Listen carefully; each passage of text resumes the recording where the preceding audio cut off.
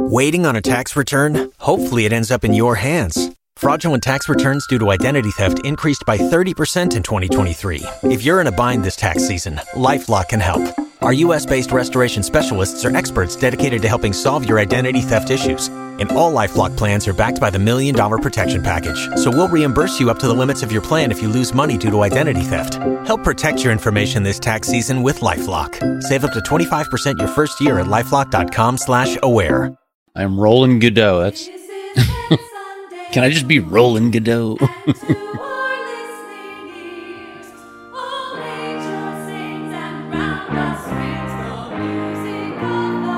Here we go. Brothers, sisters, siblings, welcome to Penn Sunday School, starring Penn Jillette. My name is Michael Godot. Penn, Matt, Reddy, Rich, and I are broadcasting from our own homes. Actually, Matt's still in an airport somewhere in the... poor guy.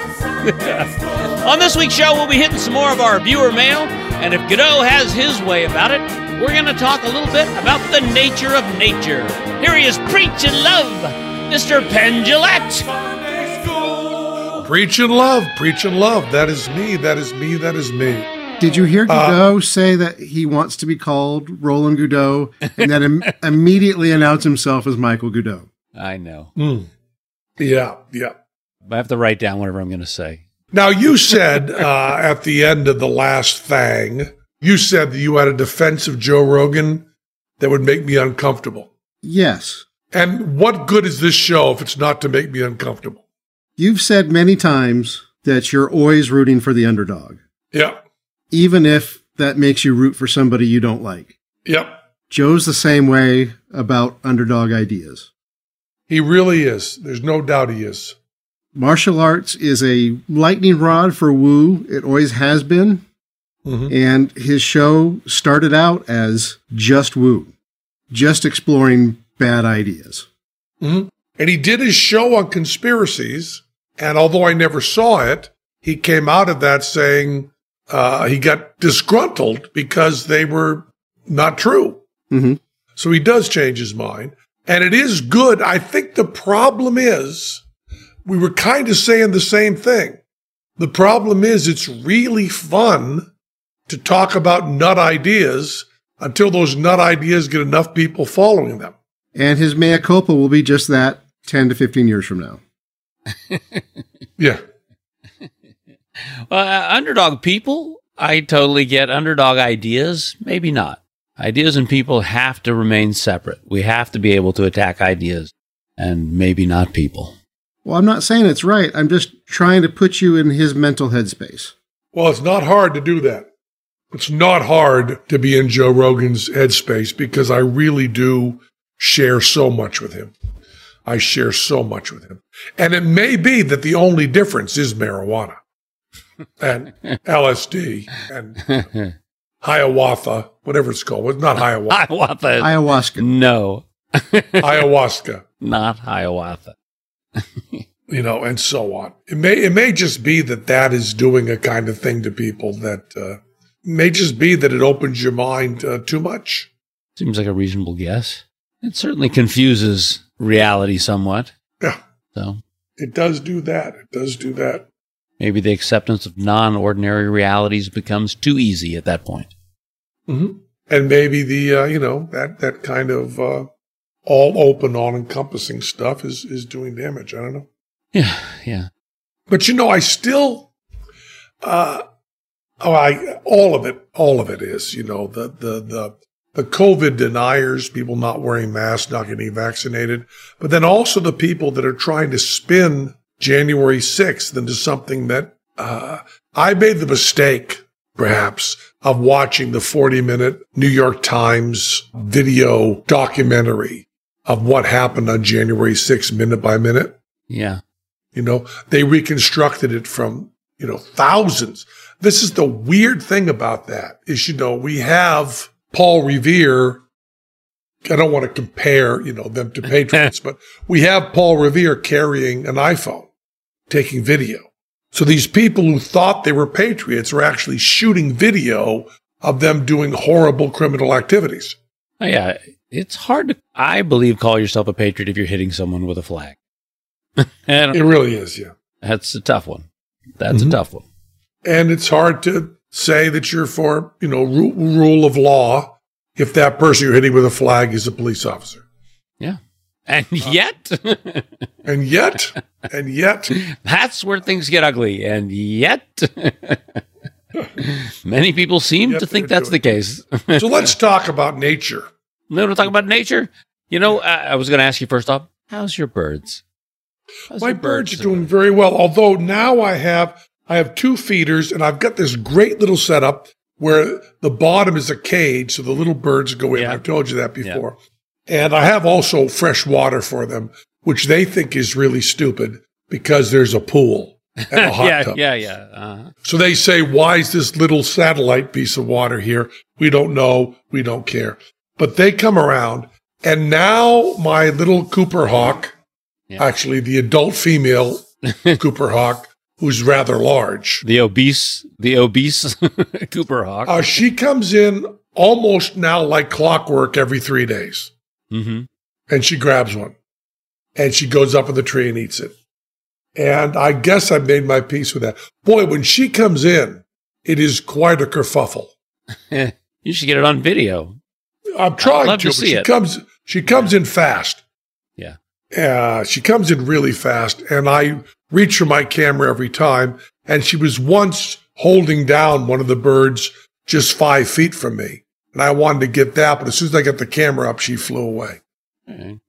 She doesn't want to be captured on video. She's seen what happened to Alec Baldwin. I meant that old Alec Baldwin. Yeah. Wait till she gets heavy enough for the mountain lion to come after her. Then you're going to see fast. Yeah. Little Miss Apex Predator is kind of not feeling that way anymore. Yeah. Yeah. Penultimate? Did you say penultimate? Your dog doesn't chase them away? My dog has no interest in birds. That's or rabbits. When I go for a walk with my dog, which is not often, and I see a rabbit, I get very, very excited. Yeah. My dog doesn't care at all. And everything I've learned from cartoons says that dogs care very much about rabbits. Yeah. Oh, you would think. But I guess cartoons is not the best place to get your information. Well, let's talk about that. You were saying the other day you watched some bird documentaries with your children? Mm-hmm. Yeah. Yeah. Has it ever occurred to you that you could go to those places and see those birds? Do you have any interest in seeing those birds in the wild? Here's my point about that. They do it so much better. Yeah, that's true. I'm never going to see a bowerbird do its fancy dance right there for another bird in the wild. I've seen a couple of things like the bowerbird. I've seen manakins, which is a small sparrow-sized bird, do popping like firecrackers. They have a way of flicking their wings that sounds like firecrackers. And that's not recorded anywhere? I don't know that it's not recorded anywhere, but seeing it in person, it was before I knew they even could do that. And it was a fantastic discovery for me and super exciting and totally confusing. It sounded like 4 or 5 firecrackers going off in a bush on the ground next to me. Pretty amazing. Well, I'll tell you, there was one documentary we watched that was not a documentary in any way. It was about some sort of small rodent going through its life in the desert, and it was totally jive-ass because they told the whole story about it. It had to go by its snake and had to go by something else. And it was terrible because, they were just throwing the thing at these animals. Bring the snake on. Yeah. Well, exactly. It had to be done that way. And that really bugged me, But the photography they're doing, you're not going to be able to go in the wild and watch the kind of stuff that they're doing with whales. That's true. You're never going to see a snow leopard. There's no chance you're going to see a snow leopard. Even if you go specifically to see snow leopards, you're not going to see a snow leopard. Right. And these people that shoot these things, they're spending a long time in really uncomfortable situations shooting. Yeah, they do. They do. But there's something about, I'm hesitant to use the word, the smell of the jungle. The other jungle noises that are really wonderful. And Dink frogs. There's a frog in Costa Rica that sounds like you hit a plate with a fork. Dink, dink, dink. And they'll go, and it's beautiful, and it's fantastic to hear them. And they're so common in Costa Rica that no one would even consider putting that onto a movie. You can find it. I bet you can find it. Yeah. But let me just tell you this. In these places that are so beautiful, are there mosquitoes? Yeah. Uh-huh. See, I really don't like mosquitoes. Well, aren't there mosquitoes in Massachusetts? Yes. Where am I now? Okay. All right. Yeah. Point well taken. I mean, if you were doing the list of things I like about Vegas, lack of mosquitoes would be on that list. Right. I always say that we have the same biomass of bugs as Louisiana, but we kind of concentrate them into 3 or 4 bugs. We just have very large spiders and scorpions. And each one equals 1 billion mosquitoes. Yeah, although I really do wish I could go outside more. My allergies are a problem in Vegas, or I would go out a lot. I like riding my bike. I like doing all that stuff. You find the mask has helped you? No. No. Not even slightly. Okay, well, one of the things, I was walking around in Laughlin recently, and there was a family of about 10 skunks that just came walking up the middle of the Riverwalk area, and everybody just moved out of their way and off they went. And I haven't seen a nature show that's urban. And I think it'd be fun to follow the lives of those skunks. I saw there was a show that was exactly that. Okay. That was because I've been watching your Cooper Hawk, following your Cooper Hawk for 2 weeks and seeing the video of what the Cooper Hawk does. And, to be honest, I don't know if once every 3 days is how often a Cooper Hawk eats. It is. You know what I mean? I think this may be the only place she's eating them. Right. Because I'm reading the book, H is for Hawk. Yeah. And they lose all interest in everything after they've eaten. Right. A lot of animals do. Just like they've just had sex. Yeah. Not interested in it. They just want to watch TV. Yeah. Yeah. That happens a lot, I believe, with sharks as well. Mm-hmm. You see people swimming with sharks. That's because the sharks were not hungry. But I would like to see more about urban animal life. I believe there's a whole couple of documentaries that are just about that you can find. And I will tell you, in defense of documentaries, there won't be the smell of the jungle, and there won't be mosquitoes. Or skunks. No smell of skunks. Could you smell the skunks when they walk by? No, I could not. But there are some that live under my dad's house that he smells pretty often. And if you go to the Sunset Marquis in L.A., the hotel, it often smells like skunks, but that's because it's a kind of marijuana, right? I suppose, yeah, that could be. There's a kind called skunk weed. Yeah, there is, yeah. Yeah. And I wondered why I was named that till I went, boy, I smell skunk, and everybody laughed at me. Until that humiliating moment.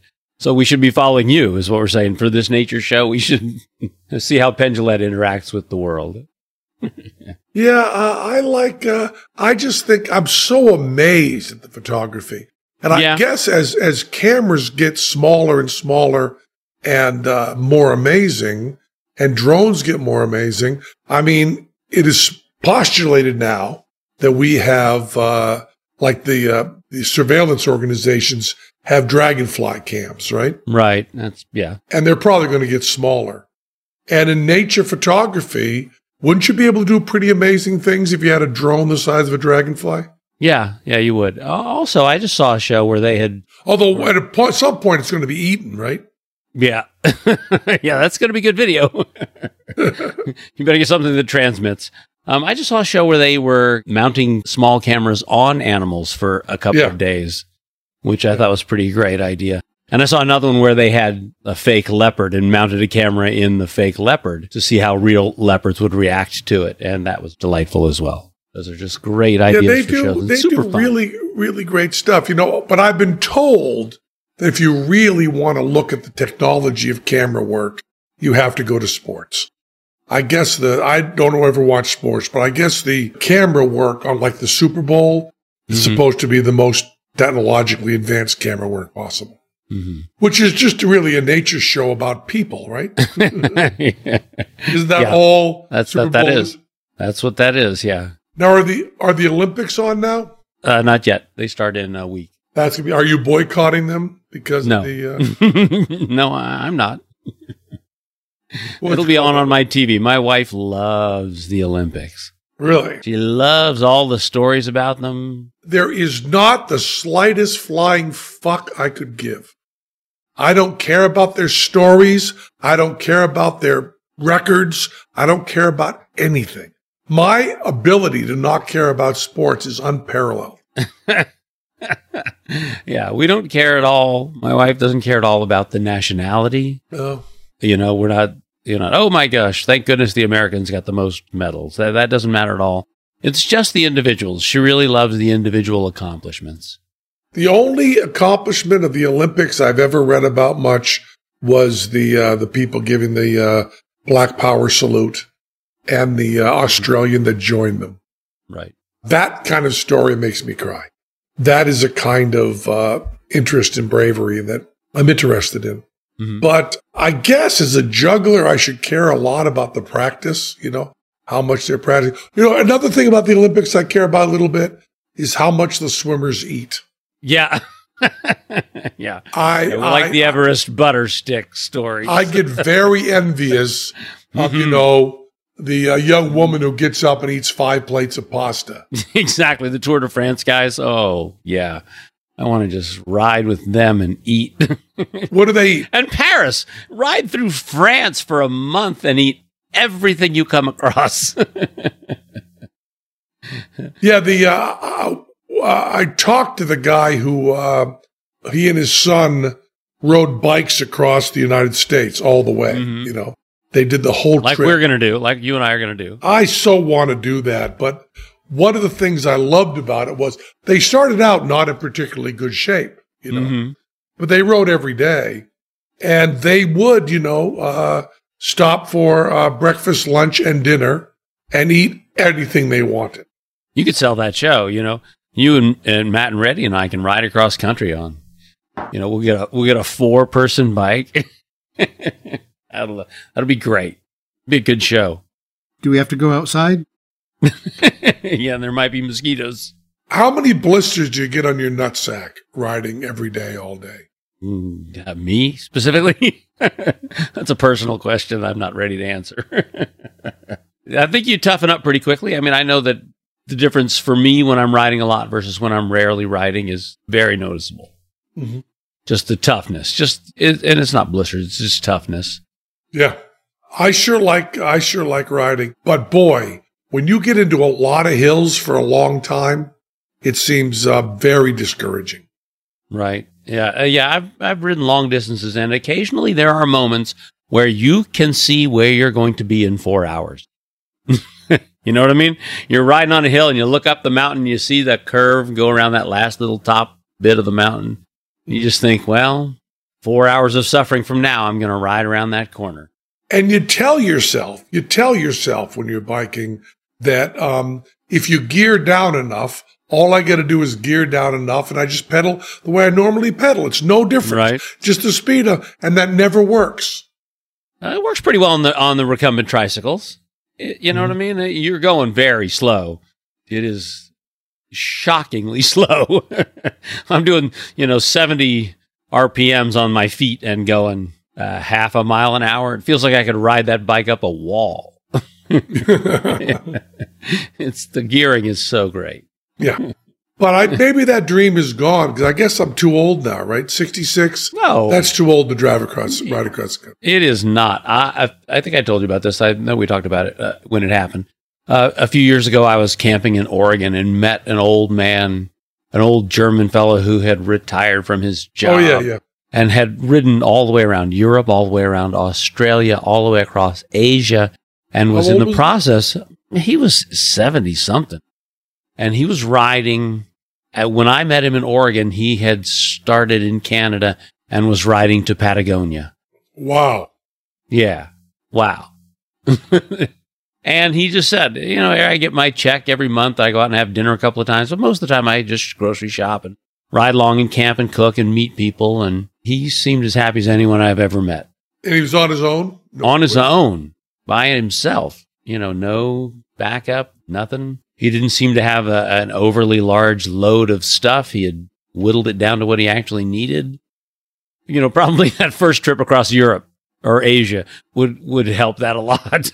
I would imagine the first 2 days would help that a lot. Yeah. I don't need this fucking book. Yeah, the over-the-ear headphones, not so much anymore. Yeah, I don't need anything that weighs anything. Yeah, riding down the whole coast of the U.S. from Canada all the way to Patagonia. Yeah. And there's a part down there where I think it's really difficult to get through near the Panama Canal. I don't remember the name of the zone, but there's a zone. Darien Gap. The Darien Gap, yeah. The Darien Gap down there is pretty rough. What this old guy was just going to ride it. What makes it rough? There are very few roads, and it's all dirt, and it's muddy. Completely undeveloped jungle. And so you can't build stuff. There are environmental concerns about why they don't want to build stuff. It's a tough spot to get through. You try it on the trikes, who knows? Well, does it make sense that the same company controls half of online retail also passively eavesdrops on your private conversations at home? What about the idea that a single company controls 90% of internet searches, runs your email service, and gets to track everything you do on your smartphone? Big tech is more powerful than most countries are, and they profit by exploiting your personal data. It's time to put a layer of protection between your online activity and these tech juggernauts. That's why I use ExpressVPN, and I do. I really do. Think about how much of your life is on the internet. Sadly, every site you visit, video you watch, or message you send gets tracked and data mined. But when you run ExpressVPN on your device, the software hides your IP address, something big tech can use to personally identify you. So ExpressVPN makes your activity harder to trace and sell to advertisers. ExpressVPN also encrypts 100% of your internet data to keep you safe from hackers and eavesdroppers on your network. And ExpressVPN does all this without slowing your connection. Let's talk about this. I used to turn off my VPN when I did these podcasts at home, right, because it slowed it down so much. And now I forgot to do that last week, and it still was okay. Right, Reddy? Yeah, it's Godot's lousy Wi-Fi that's still messing everything up. Okay. Yeah. It's pretty good. So also, when you get those phishing things that say they've seen what you've done and they want Bitcoin payments, don't have to worry about it if you're using VPN. You just don't have to worry about it. So stop handing over your personal data to the big tech monopoly that mines your activity and sells your information. Protect yourself with a VPN I trust to keep me safe online. Visit expressvpn.com/pen. That's EXPRESSVPN.com/PENN to get 3 extra months free. Go to expressvpn.com/pen right now and learn more. It's really, really good. Yeah. Okay. Now we're going to talk about something that Godot is really good at, and that is HelloFresh. HelloFresh. And I had some, and I loved it. Yeah. Boy, they really do well. HelloFresh delivers pre-portioned ingredients to your door, including farm fresh produce that arrives within a week, so you get convenience without skipping on quality. Skip the trip to the grocery store, saving you the wait in long lines and ensuring you don't waste money on excess food. HelloFresh offers the flexibility you need to easily customize your order online or in the app. Easily change your delivery day, food preferences, and plant size, or skip a week whenever you need to. HelloFresh is 72% cheaper than a restaurant meal of the same quality, and you can save on average over $65 per month when you order HelloFresh instead of grocery shopping. That's money back in your pocket. Tell us how much you love it there, Godot. I got to tell you, it is fantastic. Not only is the food great, my kids make it. And that's the best thing in the world, to have my son or my daughter making sun-dried tomato spaghetti or Middle Eastern chickpea bowls. Oh my gosh, it's great. Just delicious. Get someone else to do the work. They're learning a real skill. They are learning that they can cook and make great meals on their own. And I am learning that my kids can make my dinner and I don't have to. Just fantastic. It's real. And the food is really good. The chickpea bowl is fantastic. You're oven roasting onions and tomatoes, cherry tomatoes and chickpeas. And the chickpeas are popping like popcorn. And they are just so delicious. Boy, chickpeas I really like. They're really good, aren't they? Yep. Go to HelloFresh.com/PSS16 and use code PSS16 for up to 16 free meals and 3 free gifts. You got that? HelloFresh.com/PSS16. You got that? HelloFresh, America's #1 meal kit. It's so wicked good. Delicious. Unbelievably good. Just love it. Waiting on a tax return? Hopefully it ends up in your hands. Fraudulent tax returns due to identity theft increased by 30% in 2023. If you're in a bind this tax season, LifeLock can help. Our U.S.-based restoration specialists are experts dedicated to helping solve your identity theft issues. And all LifeLock plans are backed by the $1 Million Protection Package. So we'll reimburse you up to the limits of your plan if you lose money due to identity theft. Help protect your information this tax season with LifeLock. Save up to 25% your first year at LifeLock.com/aware. And how are you feeling health-wise, Ready Rich? I'm looking at you. I see a little smile, but you still look kind of funked up a little bit. Still have a cough and still sleeping an awful lot, but otherwise feeling better. Yeah, you're saying 15 hours a day. That's a big selling point for me. I see them. I'm like, yeah. How much do you sleep normally, Godot? 10, probably 10 hours a night. Really? Yeah, 9 or 10. Wow, that's a lot of time to sleep. I like it. I don't, but you know what I mean? I have a different schedule than you. I don't ever wake up and go, oh, God, I don't want to get out of bed. I mean, I do if I'm traveling or something like that, but in my home life, I just don't do that. I sleep until I've had enough. I wake up, I look at my phone for a little bit, I pet the dog, I get up and shower. It's a pretty good life. You know what I mean? Yeah, I sleep about, I try to do that too and not get up special, but I sleep about 7.5 hours. I wish that my body felt that was enough. And I'm kind of done. I can get up after 7.5 and feel okay for the day. But there's the wake up time. There's the getting out of bed, and that there's a little bit of misery in those moments that I just try to avoid. I can see that. I don't feel misery with that. I tried to follow the rule that I will not look at my phone until after I've exercised and meditated. Because I don't like to have, while I'm meditating, emails in my head that I'm going to be answering, Right. But I've been breaking that lately because it's been slower getting out of bed with the coughing and stuff. Mm-hmm. I want to have something to do while I'm waiting, so I do that. Right. A lot of my work depends on me responding to people relatively soon. And so I check when I wake up in the morning to make sure there are no jobs that I'm missing. Yeah, I sometimes do that because Glenn may have said, oh, by the way, do you want to be interviewed by so-and-so, in a half hour from now. So I sometimes do that. It's a good plan. But normally, what do you sleep there, Ready Rich? 5.5 hours. Really? Yeah. And now you're up to 15. Are you rested at 5.5? Yes. But you go days without sleeping, right? I used to. I haven't done that in a while. It's crazy to me. That just seems so hard. So unpleasant. I used to be on a 30-hour cycle. Mm-hmm. That really messes with a work schedule. Yeah. That's really terrible. And when I did that, I had apnea and I was doing, 9-10 hours instead of the 5.5 that I do now. Mm-hmm. Wow. So we were talking about this the other day, Ready Rich, Glenn and I. How old are you, Ready Rich? 53? I'll turn 53 in August. 53. 1969, right after the moonwalk.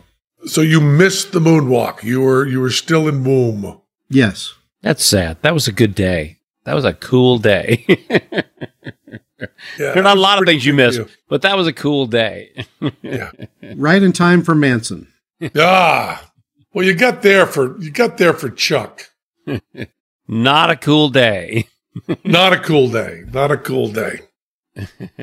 A friend of mine just went to a wake, actually, on the property where Polanski lived during the Tate murders. The house is no longer there. They built a different house there. 10,050 Cielo Drive.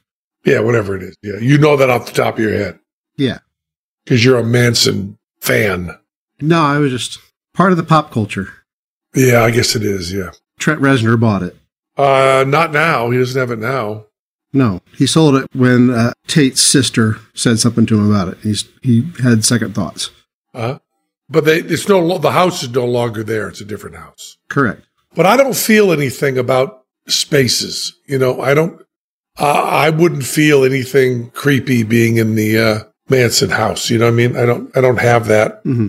There would be a lot of people coming to look, though, and maybe that would annoy you. I mean, I've been to the Goonie house up in Oregon, and those people don't want you there. What's the Goonie house? Where they shot Goonies? Well, they shot the Goonies, yeah. Yeah, in Astoria, Oregon. That's where my daughter was born, and we were there just to visit her birth family and to see the place so that she get a sense of what it was like. And wait, they killed the Goonies? Yeah, one of the things is there's a sign outside the Goonie house that said, "Get out of here." I thought, well, you probably shouldn't have bought the Goonie house. I never saw the Goonies. Nor should you. Is the house important? Is the house important in the story? Yeah, it's a part of the story. It's a big part of the story. Mm-hmm. And it's a cool spot. Everybody kind of likes it. It's up on a hill overlooking the town of Astoria. Nice. Pretty area. Have you seen the Sleeper House, Penn? The Sleeper House? Yeah. What do you mean, Woody Allen? Yeah. That's the one up on a cliff somewhere? Yeah, in Denver, just outside of Denver. No, that's the futuristic one that I remember from the movie, but that's a real, yeah. Real house. Same person lived there now, this during Woody Allen? Another person that doesn't want visitors. What is it with these folks buying these famous houses that don't want visitors? You could put a box out front that says, if you're going to take a picture and you feel like donating $1 to the Goonie house, please do. Why not just do that? Get a couple $100 a month out of that? I don't know. Maybe I should buy the Goonie house. Now we've solved it. There are people that do cash in that way, right? There are people that I'm sure buy famous houses. Yeah, I believe the Home Alone house was for sale relatively recently, as was the A Christmas Story house. I believe the state of California did that with the Hearst Castle. Mm-hmm. Yeah. There you go. And I think that David Bowie used to buy houses, be incredibly secret about where they were, and then announce it in a big press release where he lived and have people come by and then flip the house and sell it right after that. David Bowie being a savvy businessman. Genius. The guy's a genius. Business person, I guess. Let's get to some viewer mail here. This is interesting. We should talk about this one. Kayla Williams writes, I'm a libertarian, a different kind from you, anarchist. I used to identify as American-style libertarian, and I'm a huge fan of yours. I consider you the only intellectually consistent American-style libertarian that I've ever listened to at length. I'm curious about your axioms. In my experience, American-style libertarianism usually gives way to fascist or reactionary ideology quickly because it's constructed on a foundation of pure arrogance. A white man might feel like his superiority is so institutionally secure that he can feign a belief in some kind of pure ethic of negative liberty. His reasoning being that given the current situation, all things being equal, he will still naturally rise to the top like it was fate, kismet, and not say colonialism that gave him the social advantage. However, if his superiority feels threatened even slightly, even as a result of obviously propagandistic, sure, nonsense like Fox News bleating about critical race theory or a YouTuber complaining about a gay character in a Netflix movie being a consequence of a shifting society, he immediately switches gears and favors authoritarianism that guarantees him superiority over working class minorities rather than a pure faith in his superiority in the system of equal negative liberty for all. Do you think my view is myopic or incomplete? You seem to have held strong to your principles, and honestly, I really admire you. Personally, I still have a pure faith in negative liberty, but I've simply added a faith in positive liberty to that equation. The way I see it is this. Suppose you go down in a plane crash over the ocean. The plane lands on a deserted island. Gilligan is there, the professor and Mary. I added that, sorry. Only you and your friend survive. You're pinned under the wreckage. Your friend is totally free to gather coconuts and find water and learn to fish. You both have the same negative liberties, but are you both equally free? You'll die there underneath the wreckage. You can't move. Your friend has the resources to thrive. He refuses to help you. My argument is that you won't be equally free until you are given tools to free yourself from the wreckage. That's how I feel about politics at a microcosmic level, that equal opportunity can only exist in a world where people are born with relatively equal resources. I feel that the capitalist vision of private property, in which a small handful of people can theoretically and in practice lay claim to the vast majority of the Earth's resources, creates an unsustainable dichotomy in which property ownership becomes a zero-sum game and future generations are more and more disadvantaged. Wow. That's really beautifully written and gives one a lot to think about. We really saw that. I would have made the argument, really made the argument 3 years ago that libertarianism did not go to authoritarianism instantly. And now it's very, very hard to make that argument. A lot of the people who identified as libertarians went right to authoritarianism instantly. During the vaccine denial, we see a lot of people who are libertarian claim that. Now, I believe in my heart of hearts, I don't want government vaccine mandates and mask mandates, which, by the way, we don't have.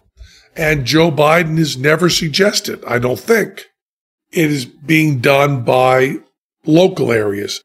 I think that having laws, government laws that say that a school can't have a mask mandate or that a private employer can't have a mask mandate is a completely inverse libertarian idea. You started to say something already, Rich. Yeah, there's the OSHA thing. Biden went for the OSHA vax mandate. Mm-hmm. But there are all these theoretical arguments against libertarianism that became practical arguments. When my very breathing infringes on your freedoms, it becomes very, very complicated. I still believe that the individual is very, very important, but there is no doubt in my mind now that it is easier for me to be a libertarian than someone who was born much more disadvantaged. I do not believe that my accomplishments could be done by myself in another situation where I didn't have all the advantages that I have. I believe that's really true. And there's that amazing moment in the documentary Listening to Kenny G by Penny Lane, where 2 shows in a row where we've talked about Penny. Yeah, where Kenny G on camera realizes that being white has helped him. And it's an amazing moment. Wow. He starts the sentence by saying his race had nothing to do with his success. He starts the sentence that way and then starts making the argument. And halfway through the argument, he goes, but I don't think the promoters would have spent as much money on my stuff if I hadn't been white. And he says that, stops dead and goes, yeah, it was an advantage. It's an amazing moment. You don't usually see someone changing their mind on camera. And I'm afraid I've had that moment with the Libertarian Party with the vaccination. Because, there's the cliche, the trope, whatever you want to call it, that my freedom to wave my arms ends at your face, right? With the virus, we see very, very clearly that if I don't wear a mask, I'm jeopardizing other people. And if I don't get a vaccine, I'm jeopardizing other people. Your outlook on life has always been optimistic. Yeah. And that optimism, I believe, is where we made mistakes. I really thought that libertarians would say, you know what? You're right. This is important. I should step up and take this. Mm-hmm. But what's required for libertarianism to work is an honesty and a generosity of spirit that we are finding is less prevalent than we had hoped. And or at least than I had hoped. All the people that said to me, you are just celebrating selfishness, and all the stuff I said about using force is wrong to make people do this. They'll do it on their own. In the laboratory of the virus, we're seeing that's not true. Yeah, there are people that say, "I don't feel like wearing a mask." We're getting the the experiment is run perfectly because although wearing a mask does help you, it helps the person wearing the mask, but not as much as it helps the other people. Right. And the vaccine is kind of the same. It helps you, but it helps the whole world more. Mm-hmm. And the fact that there are people that I believe that selfishness, a celebration of selfishness, the Ayn Rand celebration of selfishness, only works with people that have a tremendous amount of empathy and compassion. Yeah, they have to have some ethics. Yeah. They have to care about other people. You have to be able to see when you are doing things that are not benefiting society. And we also saw, I think that I saw in a way that I may not have known before. And I'm embarrassed to say this, by the way, but the whole world is linked together in a much tighter way than I ever believed.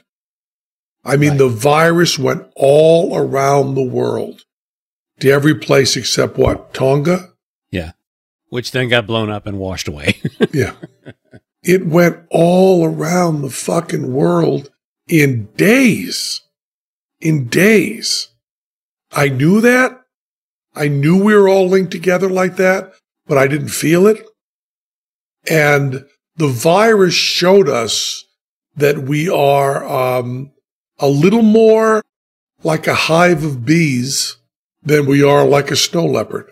You know, it just showed me there was more of a connection. You know, E.O. Wilson, who died recently. Yeah. E.O. Wilson said socialism was a perfect political system. They just had the wrong species. It worked wonderful for bees and termites and ants and blind mole rats. It just didn't work that well for people.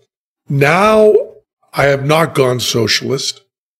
I still believe that individual freedom is incredibly important. But the virus, you know, beat me down on that point. And this argument also, this argument written, that I just read the whole thing by Williams, also makes a good point. You almost have to get racial and economic equality and then become libertarian. I can no longer pretend that a person of color growing up in a bad neighborhood in Chicago can, through hard work and focus and kindness, accomplish exactly what a person with a strong parental structure and white and male coming from Western Massachusetts can do. And it's very, very easy to talk about, I'm certainly not Trump. I'm certainly not Tucker Carlson. I certainly did not come from incredible wealth. But more important than the wealth is the feeling of safety and the feeling of love from my parents. And I think that giving that feeling of safety to someone growing up in a bad neighborhood is virtually impossible. I don't think that I had a kind of feeling of I can do anything in the world and will still feel safe. And I had that because of my mom and dad, but also because I was not going to be beaten by police in Greenfield, Massachusetts. You know, I was not going to be discriminated against in Greenfield, Massachusetts.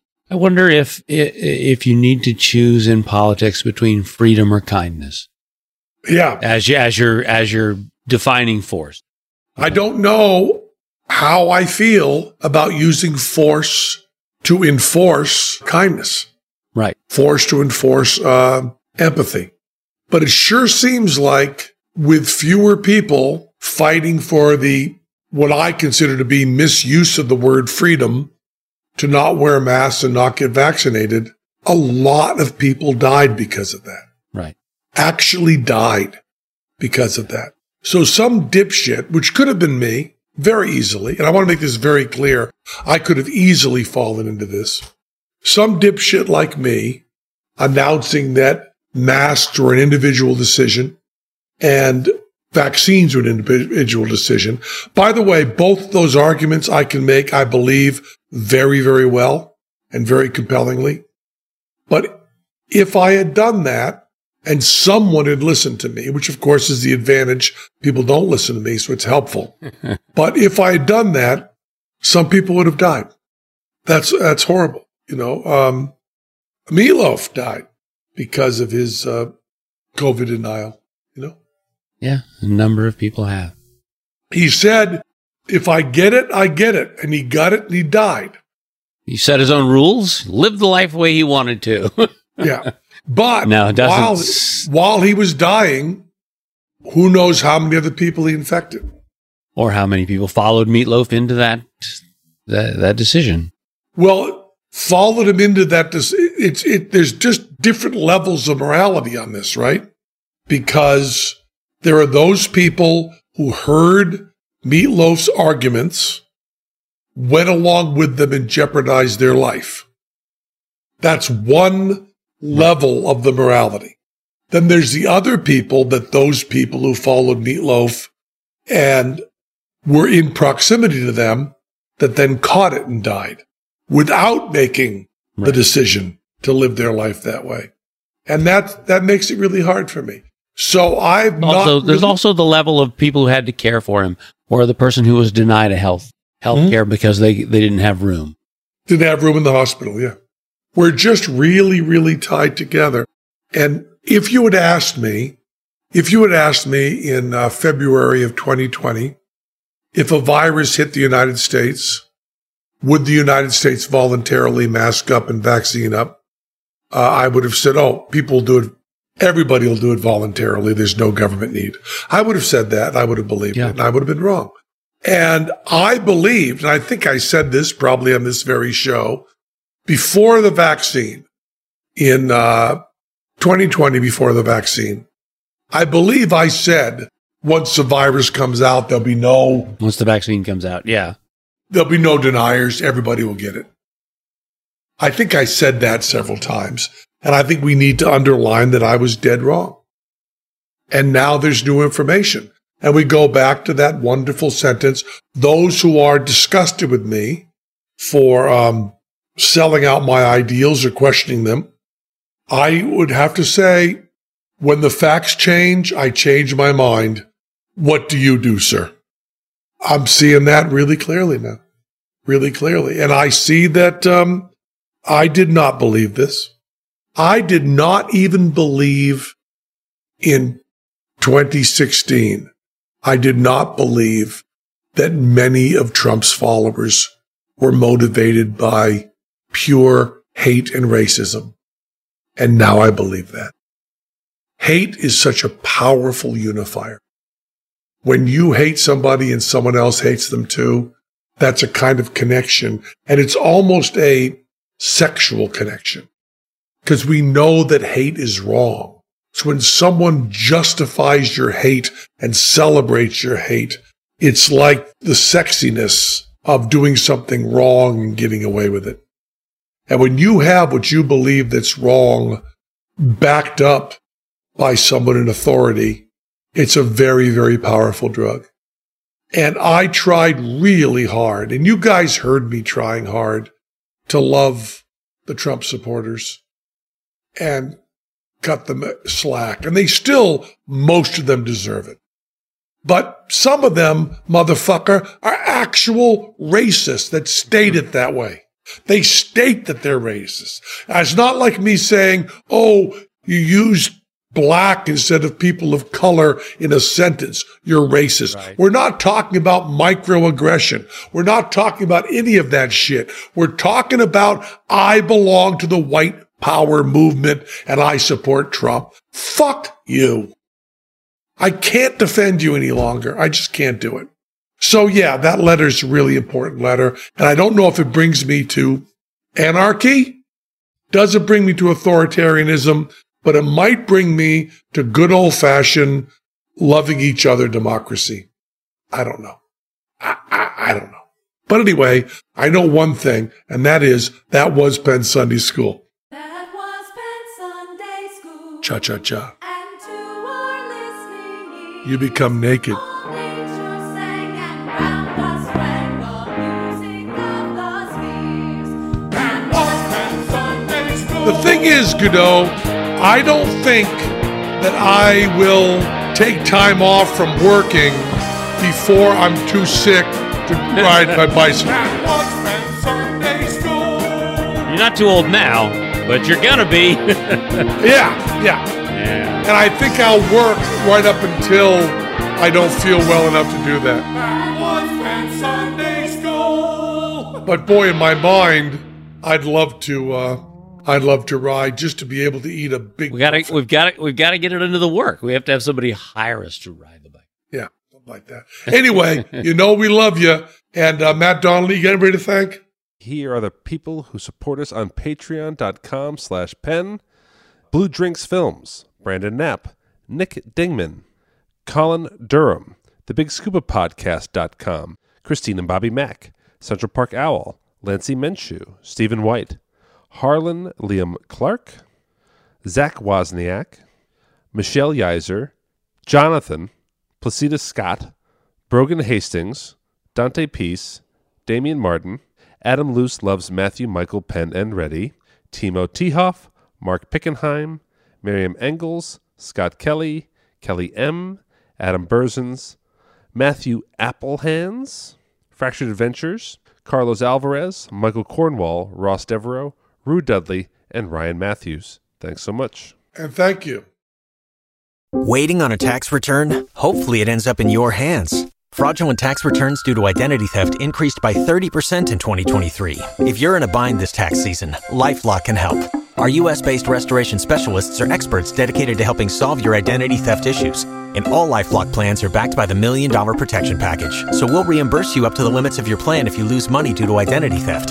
Help protect your information this tax season with LifeLock. Save up to 25% your first year at LifeLock.com/aware.